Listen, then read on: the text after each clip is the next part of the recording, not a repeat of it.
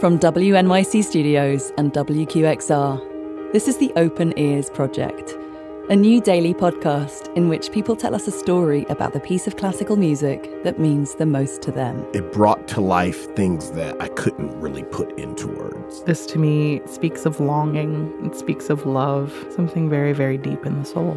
They're like these 3 or 4 minute sonic love letters that not only help us hear classical music differently, but maybe even help us hear each other differently. Like, not only did it change how I listen to music, it absolutely changed how I listen to people. I'm Clemmy Burton Hill, and I've always been fascinated by the ways that music helps us through our lives, the ways it helps us connect. It really felt like it walked me through this emotional journey. I don't know, I just find myself there, and it feels like home. For 30 days, we're going to share this daily ritual of listening to people listen, and we're going to see what happens when we do.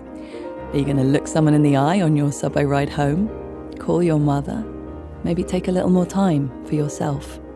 Whatever happens, we can promise that you're going to meet some amazing people and hear some incredible music. And I really hope you'll join us for the ride.